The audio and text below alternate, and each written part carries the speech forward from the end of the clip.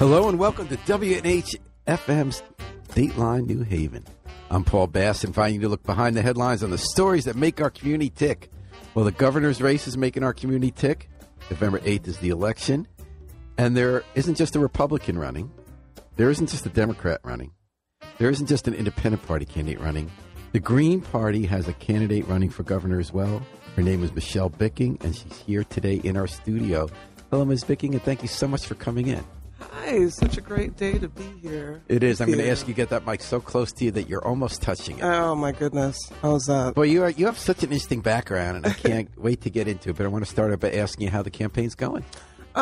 Swimmingly. I love the fact that by virtue of this campaign, I get to meet so many wonderful folk. Yeah, you might be looking at me, Harry, saying that's so he'll fix that. It's no problem. How about that? So that is the fun part of running, huh? Talking to people who are you don't always hear from, right? It is. I have enjoyed the stops, especially when I take my son along. You know, he just feels like everybody's extended family, so he just walks right in. He? He's 6. Mm-hmm. He's 6. And so why are you running for governor? The short answer is Rona Stuller, who's been a long-time champion of the party, almost from its beginnings in Connecticut, showed up in my driveway with a clipboard and a big smile on her face. And I recognize that smile. She had the same smile in 2018 when she wanted me to run for Congress against Joe Courtney. Joe Courtney. Uh-huh. Where do you live? I live in Newington now, but before I lived in Tolland for over 12 years. Okay. And at that time, the race, the Republican dropped out, so technically I came in second. Mm-hmm. For a first run, that's not too shabby. Mm-hmm. And over these years of knowing Rona Stuller, Bob Stuller, Cassandra Martin, who's running with me as lieutenant governor, there's always been an unwavering faith in what I have to offer, which they have told me they don't see anywhere else. You know, someone who has a human services, direct services background, someone who has always been vested in both Connecticut and Massachusetts, where I've working as a clinician. You don't really see that. And I do have like business management as well as nonprofit management background on top of that. Mm-hmm. So it's a really good mix. You know, I can't be placed in one particular box. Mm-hmm. You know? So. And so that is interesting. I do want to talk more about that. So you're a write-in candidate. I am. Now, how come were you not able to get on the ballot, or how'd that work? Well, for a Green Party member for this particular line for the gubernatorial race, we have to raise approximately 7,500 signatures in a 9-month time frame, which is unlike other states because some states give you up to over a year to be able to do that. But in Connecticut, you know, it's a very strict timeline that we're working against, and you know, working full time, being a single mother, I couldn't get out there as much as I would have liked to. Mm-hmm. And even though we had volunteers, and I just want to shout out to all my volunteers and folk that have kept this race going for the past several months. We tried our best, but we couldn't get close. So what you're doing is you're asking people to go to the ballot, go to the part that says write in, and write in your name. How does it work? Like if someone puts the wrong number of L's in your name, will it count? I don't believe so. I mean, it has to be in a very particular format, to my understanding. Does it have to have your middle initial? It literally is my stinks. So if middle someone initial. Says Michelle Bicking, they say it's the different one because there was a V instead of an M. Even though I think there's only 2 Michelle Bickings in the country. Oh, there is a second one. Where does she live? She's out of state, to my knowledge, and Bicking is my married name. So you know, I never changed it back. But in order to write us in, I included my lieutenant governor because I couldn't do this without her. I mean, I stood beside her when we. So you need both names. We need both names. That's a lot of work. So MLB is my initials and CAM is hers. So it's essentially MLB plus CAM. But you can't write that, can you? You have to write both, yeah. The full name, though. The full MLB plus CAM. So when you want them to write, what's going to happen if you're elected that makes it worth people to write in your name? Well, what's going to happen is a series of priorities that have been presented to me over these many months, over these many years. For the campaign, one of the three of the three things that I have pushed forward is to really develop a mass transit system in the state of Connecticut that doesn't just include bus but rail. So you'd like to create a rail? Everyone. Would you bond for that or have tolls? No tolls. Perhaps there'll be some bonding involved. We already have an existing freight system that's pretty comprehensive but very underused and underutilized. So it'd be just some slight construction and other things, which would definitely push for union presence and making. So sure what kind of rail are we happens. looking at? An interstate rail system that runs across the entire state, that doesn't necessarily just focus on the 95 corridor, but focuses on areas that have been long Neglected. neglected. Like which ones you I thinking? was trying to find a softer word, but yeah. Were you thinking neglected like as well. going east-west instead of north-south? Is that the idea? East-west, yes, and then just focusing on the interior as well, because I want to be able to have someone from Sprague or Pomfret to be able to get to New Haven in under 30 minutes. In under 30 minutes? Mm-hmm. So the intention is a high-speed rail system that is on an electrical grid that can transport anyone throughout the state in less than an hour. Anywhere in the state? Anywhere in the state less than an hour. It's just like how many stops would they have? Depending on the line, I would like to make it something that is feasible for everyone. So of course there'll be a local line, then there'll be an express line. Similar to what Amtrak and other services in other states have. Right. And what kind of demand do you need to make the finances work? To make the finances work, I think that a great deal of investment has to come from the federal government. There are monies available to us that we do not access. Infrastructure bill. Infrastructure bill would be a good source for that, as well as others. That people will be interested in using the service. I don't think it's ever been a question posed to a majority of Connecticut residents about how this would make your life easier. Yeah. In terms and of why getting rail children instead of bus? Less polluting, or you guess you get electric buses? I see rail and bus as something that can work very nicely together. I think we could transform our fleet into something that is more useful, or using a biofuel technology as well as electric. We can definitely be the shining star of New England as far as using more services and technology that is less waste producing. So I think there's a lot of potential there in terms of making it happen. And the numbers do factor out once you look at the cost-benefit ratio of using mass transit versus vehicle transit. So. We're talking Michelle Bickney. She's running for governor on the Green Party ticket on November 8th. So we're talking about some of your priorities. You mentioned mass transit first, which is not what you usually hear from a candidate. That's correct. For a statewide office, they talk a lot about cars and the highways. Right. What are some of your other top priorities? Universal health care and universal education. For me, universal So what kind of healthcare, formula would it be? Single payer? It would be single payer. And it would focus on those who have not been swept up in terms of insurance coverage. Do you mean people who aren't at the poorest level who get Husky but one step above? One step above, who fall in the donut hole of not being able to be covered because of their current income status. So yes. Now, a lot of them get covered by Obamacare. Is there still a group that's being missed? I unfortunately, yes, especially when it comes to mental health care. For a time I was volunteering my services to, people whose status in the United States is still, refugee status as well as, migrant status is still pending. For those who just cannot find a way to get to state offices to apply, there's still a lot of stigma. There's still a lot of confusion about what the process is. So reaching out to those who have not yet found their way. So as a social worker, you've given mental health help to people who otherwise can't get it? Yes, at no cost. It's a good thing to do. Yes. So Vermont, personally, just to put my bias on the table, I've always believed we need single-payer health care. I don't understand the rationale in terms of public good of having private health insurance where the model is they try to give us as little care as possible for as much money as they can get from us. That's correct. It's a hard thing to admit on the ground in the state. Vermont tried it, and they undid it because they didn't have enough scale. They kind of felt it needed to be done regionally or nationally. Any thoughts on Vermont's experience that would inform how you would carry it out? Well, that's interesting. I wouldn't mind having an interstate compact. I mean, I was thinking about that in terms of the National Association of Social Workers of Connecticut has lobbied hard for like an interstate compact for clinicians. I wonder if to be we're kind able of moving to to the red state and blue state America where you'd have, 20 states who believe in in single-payer health care, have them link up. And have them link up. Especially if you get California. Yes, and then have that in coverage be useful anywhere you go. So I know that might be a point of contention for states that have revoked the access to comprehensive reproductive health care as far as abortion.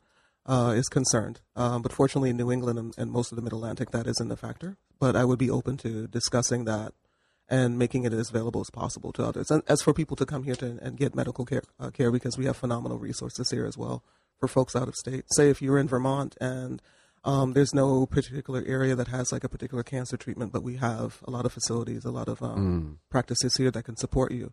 Then your insurance coverage, you wouldn't have to worry about the crossover or any extra copays or any of that sort of thing. So, yeah, I think it's definitely doable. The model has worked in other countries. And I know there's some, discretion that needs to be made because, it's a different living situation, different demographic. But the core values attached to the single-payer program could definitely be replicated here. So you said so your top planks include mass transit, universal single-payer health care, and you said universal education. Did you mean pre-K or what? From pre-K to college or trade school. So would it be free college? That's something that I'm very much vested in. I want to be able to make that a case, that anyone who wishes to further their education up until undergraduate schooling or for trade school training, it shouldn't have to be paid for. So free college? Yeah. How would you pay for that? I would pay for it through a variety of ways. I mean, we have a bludgeoning cannabis industry in the state that's still waiting for its final,